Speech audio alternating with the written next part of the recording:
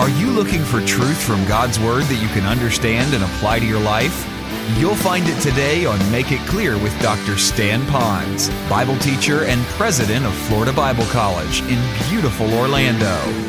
Listen now as Stan makes it clear.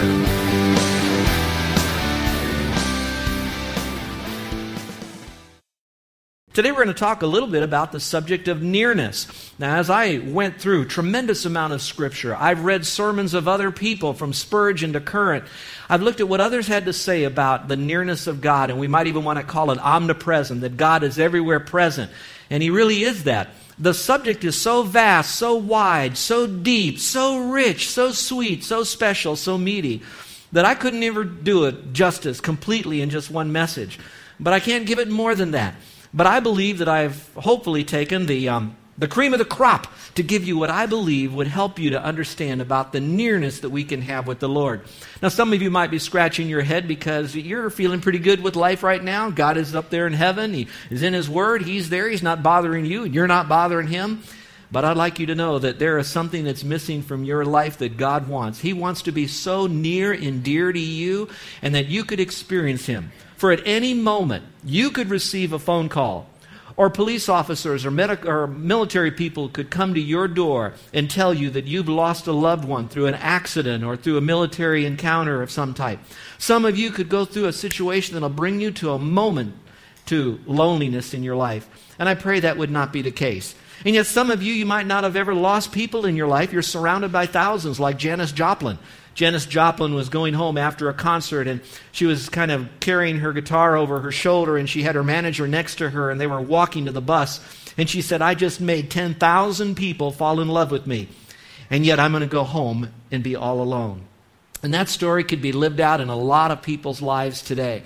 And so I don't know where you are right now, but I would like to submit to you that when you are called upon to be lonely, or when the dust settles on the end of your busy day as your head hits that cool pillow at night, that God does love you and that there is a nearness that you can experience with the Lord.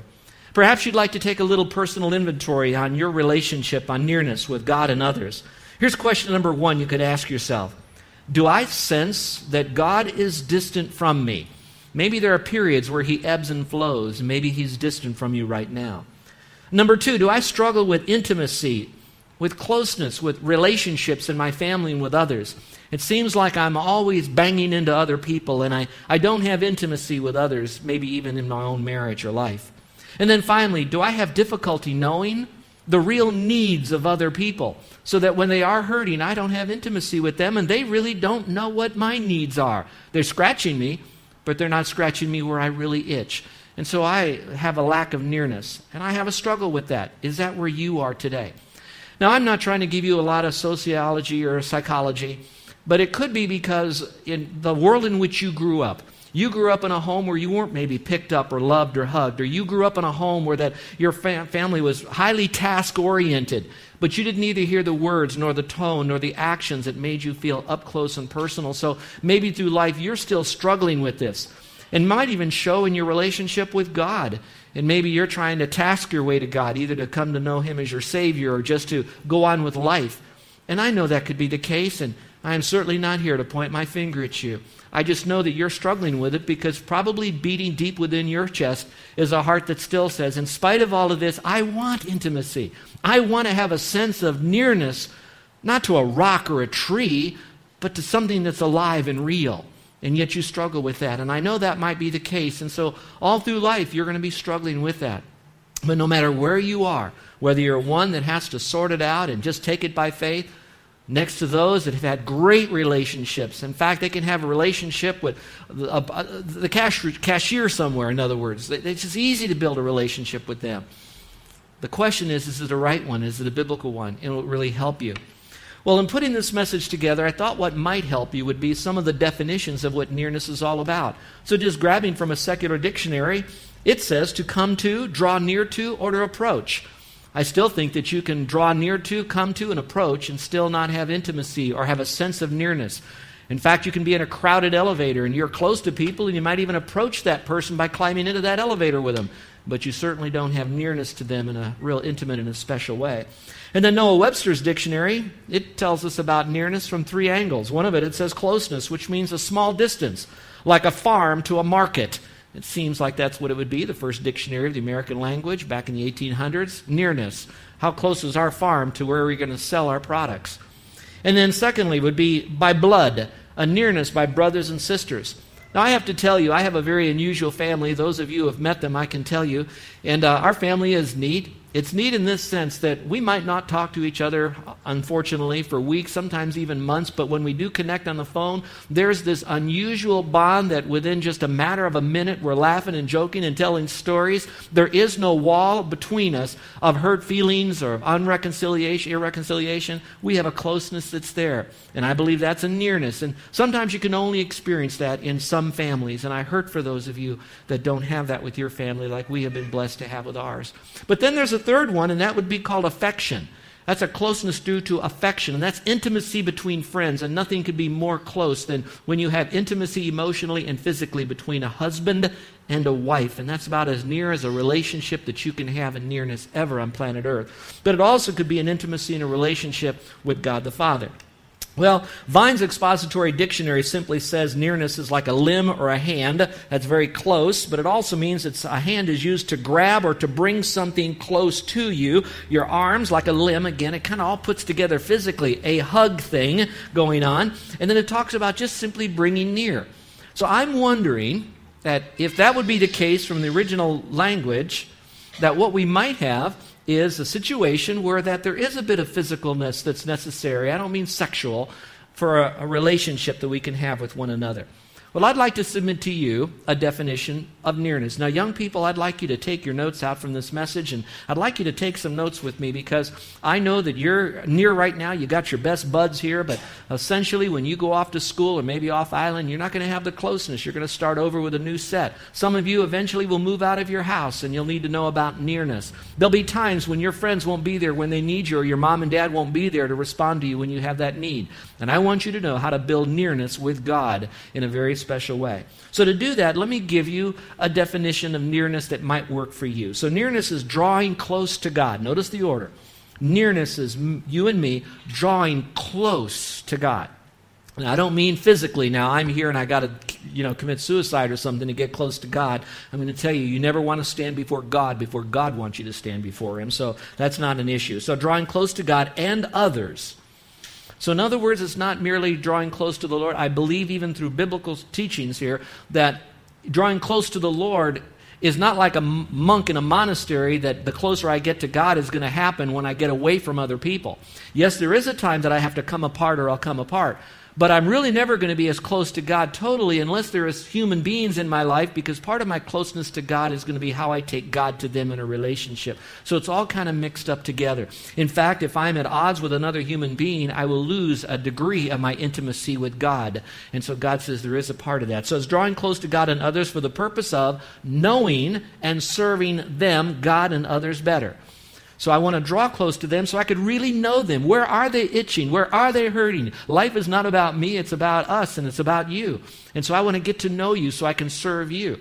And some of us, we really don't know God. We think we know God. We think we get our information about God, often from sometimes late-night comedians, unfortunately. But that's not God. We need to know God so then we know how to accurately serve Him.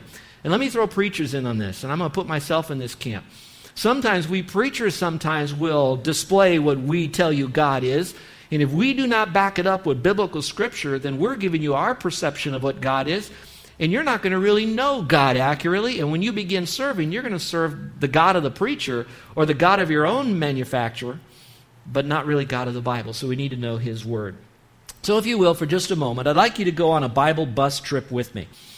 I normally don't do this, but I think because of the subject of nearness, in us understanding this whole concept about nearness to God, I'd like to take all of us on this journey. Now, some of you, you're going to be on the front seat of the bus right next to the driver, and you know all of this stuff, and you could even whisper back to me, Stan, don't forget to say this, and you want to text me, what about that, and what about this? I know you want to do that. But right now I have the microphone, and I'm going to speak to the people that are shy in the back of the bus to let you know a little bit about the concept of nearness. Now, I will tell you, it's like seeing the island here in about 2 hours. How can I show you everything there is on the island in 2 hours? But in just a couple of minutes now, I want to share with you about nearness, perhaps a little bit more than what you knew before. So we're on the bus now. We're going to go for a trip. We're going to go for a trip down a timeline of God. And we have to begin, as we get on the bus, when God created man. Now, I don't know where you are in God's creation, but we who believe the Bible and we know science, or a degree of science, we would believe that God created man.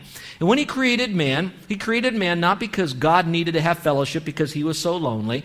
I believe it was because God wanted, through man and through what man was going to do, to bring ultimate glory back to God, because of Satan and his situation and a whole lot more. But anyway, man was created already near to God. He was created in the image of God, already like God, close to God.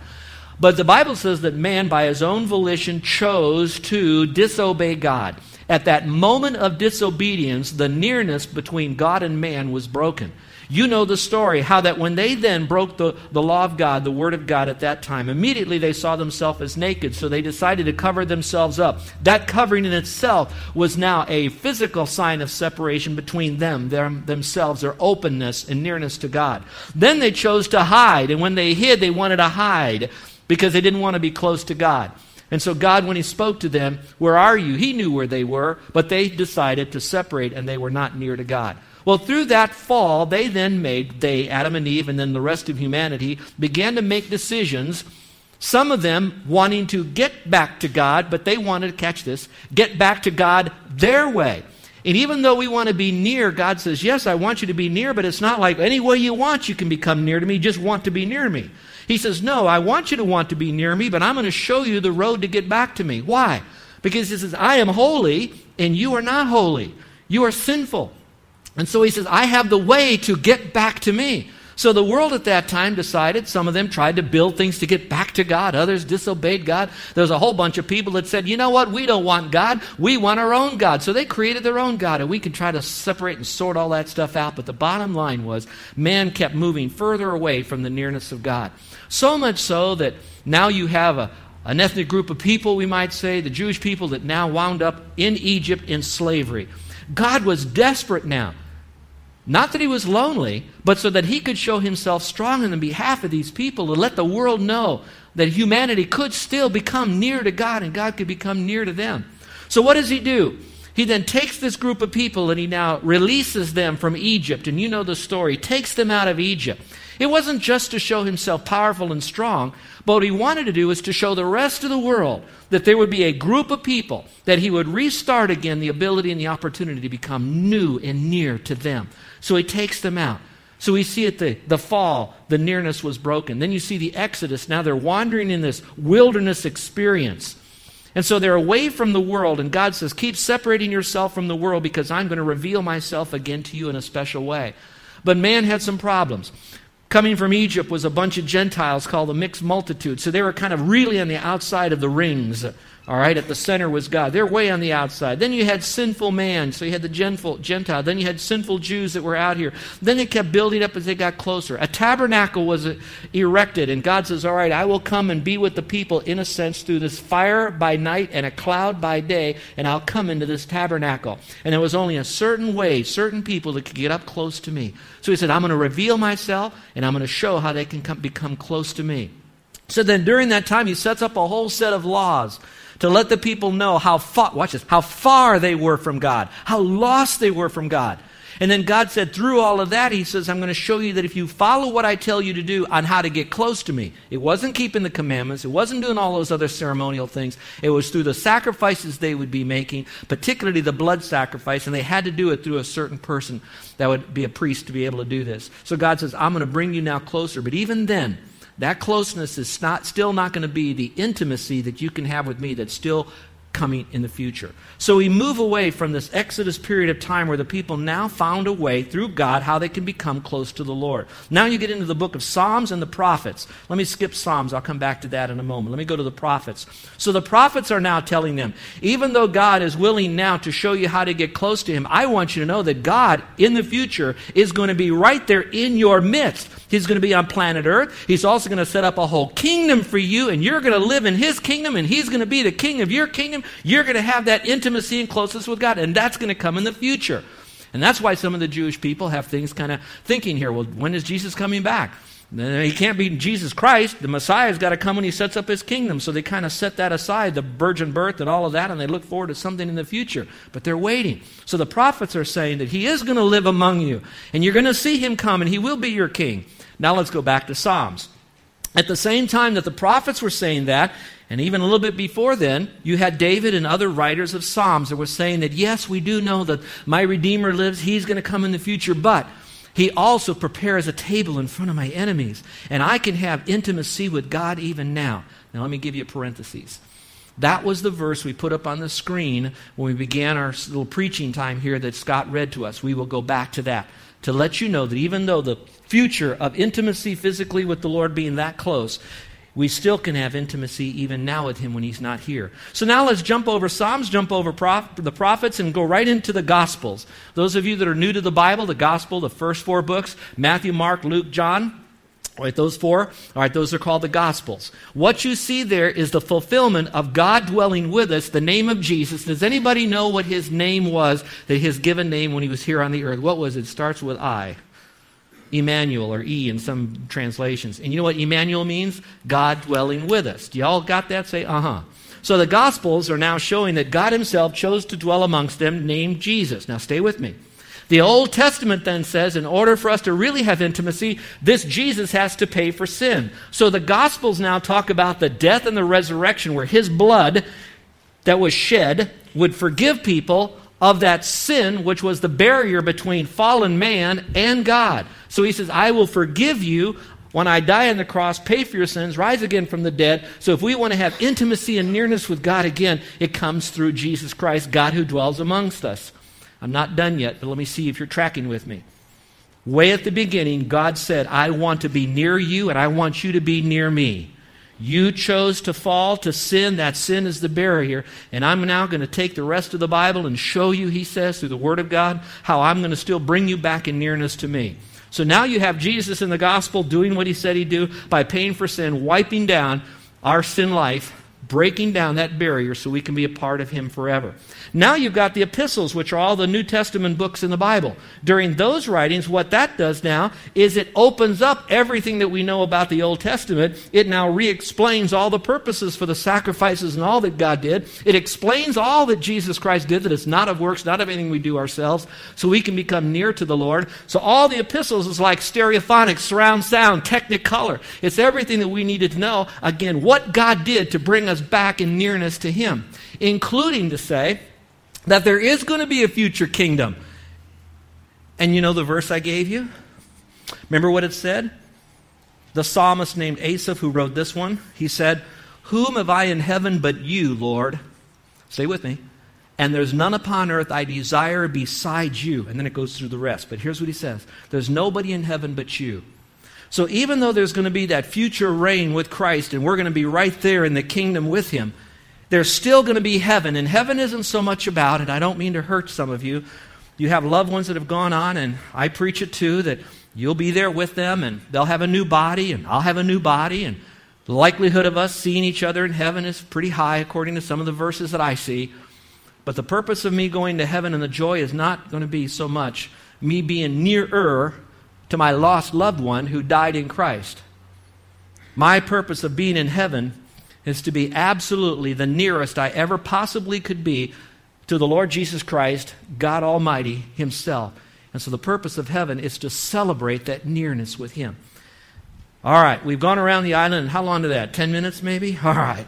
Now, how many of you gained a little insight about nearness through that little, would you raise your hand? How many gained some insight? All right. Now stay with me, because now I want to unpack that a little bit and make it a little bit more practical. Instead of just giving you a timeline now, what does all that mean to you and me and our nearness to God? Follow along in your outline a little bit further. How is nearness illustrated in Scripture? I kind of went pretty quickly over that. Bullet point number 1 is his comfort is near to those who have a broken heart. I'm going to be building a case with this, so you want to track with me. I want you to know his comfort is near those who have a broken heart. So I guess I need to ask you a question. Is your heart broken today? Did something happen this week that brought you close to tears or a broken heart? Did something really bother you that you just kind of went, oh? I want you to know that there is a nearness of God where He wants to wrap His ever-loving arms around you, and especially those of you that have a contrite heart, that your brokenness came from, I've blown it. My heart is broken because of something that I did that really hurt God. It hurt another person, but in hurting another person, I grieved God because God carried that other person's pain that I caused. Was there a brokenness there? I want you to know that God says, I love you for that contrite heart. He says, I'm going to comfort you now because your heart is broken, and I'll wrap my arms around you. That's the nearness of God. If you experience that, that's God and His nearness. The second one, His name is near. It says, we give thanks to you, O God. We give thanks for your wondrous works. Declare your name is near. All right. Now, I don't have time to go through all the names of the Lord, but I'm going to go through two of them in simple English. One of His names means He's a protector of us. And the second name means He's a provider for us. Can you say that with me? Protector and provider. One more time. He is a protector and He's a provider. So that's what His name means. Now, I see His name by His work. So here's a question to you. Was there a time this week that God protected you? Was there something that happened that God protected you from some calamity, injury, pain, separation, hurt? Something happened where God, in His wonderful work, did something supernatural that protected you. You answer that. When He did that at that moment, I'd like you to reflect for a moment on the nearness of God, that He was, watch this, every moment, every nanosecond was in your life watching you because He operates in creation. And at that moment, His work was displayed through His name, and that's His nearness to you. How many of you that God provided something special for you? Something He gave to you that you now had a need? This last week, something very unusual happened. About a month ago, I was asked to speak at the Hawaii Kai retirement home. And I don't always take these, but it was a Saturday, and some people play golf, other people surf. Sometimes I wish I could do more of that, but this opportunity came, and I made a commitment that if I could preach, I would preach. So I came, and the room was divided with much older than you all, believe me, people that were there. And as I gave the message of the gospel, that's basically all I did was explain how you can have eternal life. And when I was all done, I know you're going to sound, it's not very spiritual, but you need to see how God provides. We, as pastor, just like you, we go through financial situations. I hope we don't misspend our money, but there's always needs. Things are going up. Gasoline is going up. You've seen it. Things are happening on the island. Our milk has gone up. So is yours. When I got all done, I'm shaking hands, and there's a man just pouring out his heart to me, how he wants to have his new girlfriend come to know Christ as Savior, and how much he really loved that person and loved them so much he wanted Christ. And another guy, he comes around, he shoves some money in my pocket, and I'm trying to talk to this guy, give this money, give it back, trying to, you guys that are ministers, you know how that happens. I'm walking out the door, and someone else slaps an envelope in my hand, and I thought, oh, what is all this? Maybe a thank you note. I get home. Now, I want to tell you how much money I got. $5 here and a $10 check. Now, don't laugh. Some of you are going to say, I didn't come for the money. I'm going to tell you that God mysteriously will provide for you and me. But the thing is, that nearness means that I have to have my antennas up. Now, here's the bottom line. We have to be aware of Him moment by moment. You've heard, some of you are deeper Christians here, and you've heard of the book called Practicing the Presence of God. We make that so mystical, so mysterious. It's not. Practicing the presence of God is simply this. God is everywhere present. He has operated in your life. He's right here. You didn't even get here by chance today. God is here in your world. And now you just live based on that thought.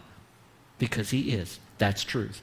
And so God will take care of you. So practice the presence of God. He will protect you. Some of you probably could have had an accident this week, but somehow you didn't change lanes, or you changed lanes fast enough, or you hit the brakes when you needed to.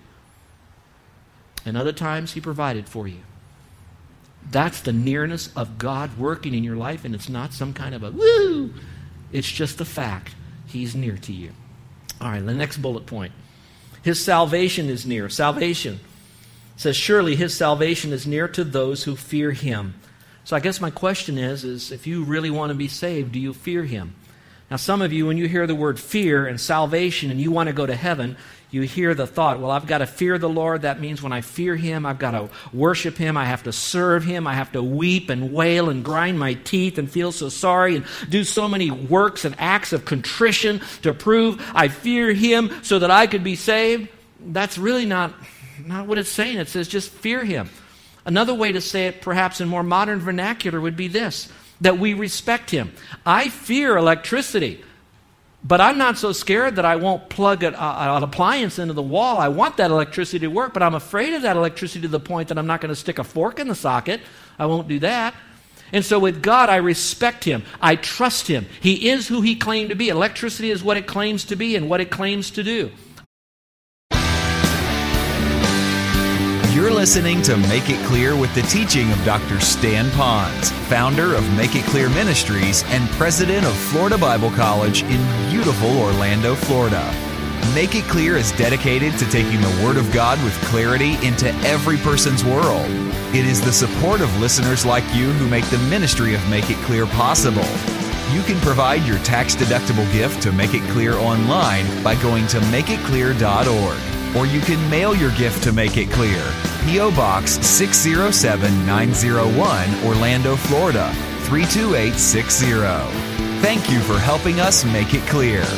If you would like to have Dr. Ponz speak at your church or event, please send us an email at tellmemore@makeitclear.org. Thank you, and remember to make it clear.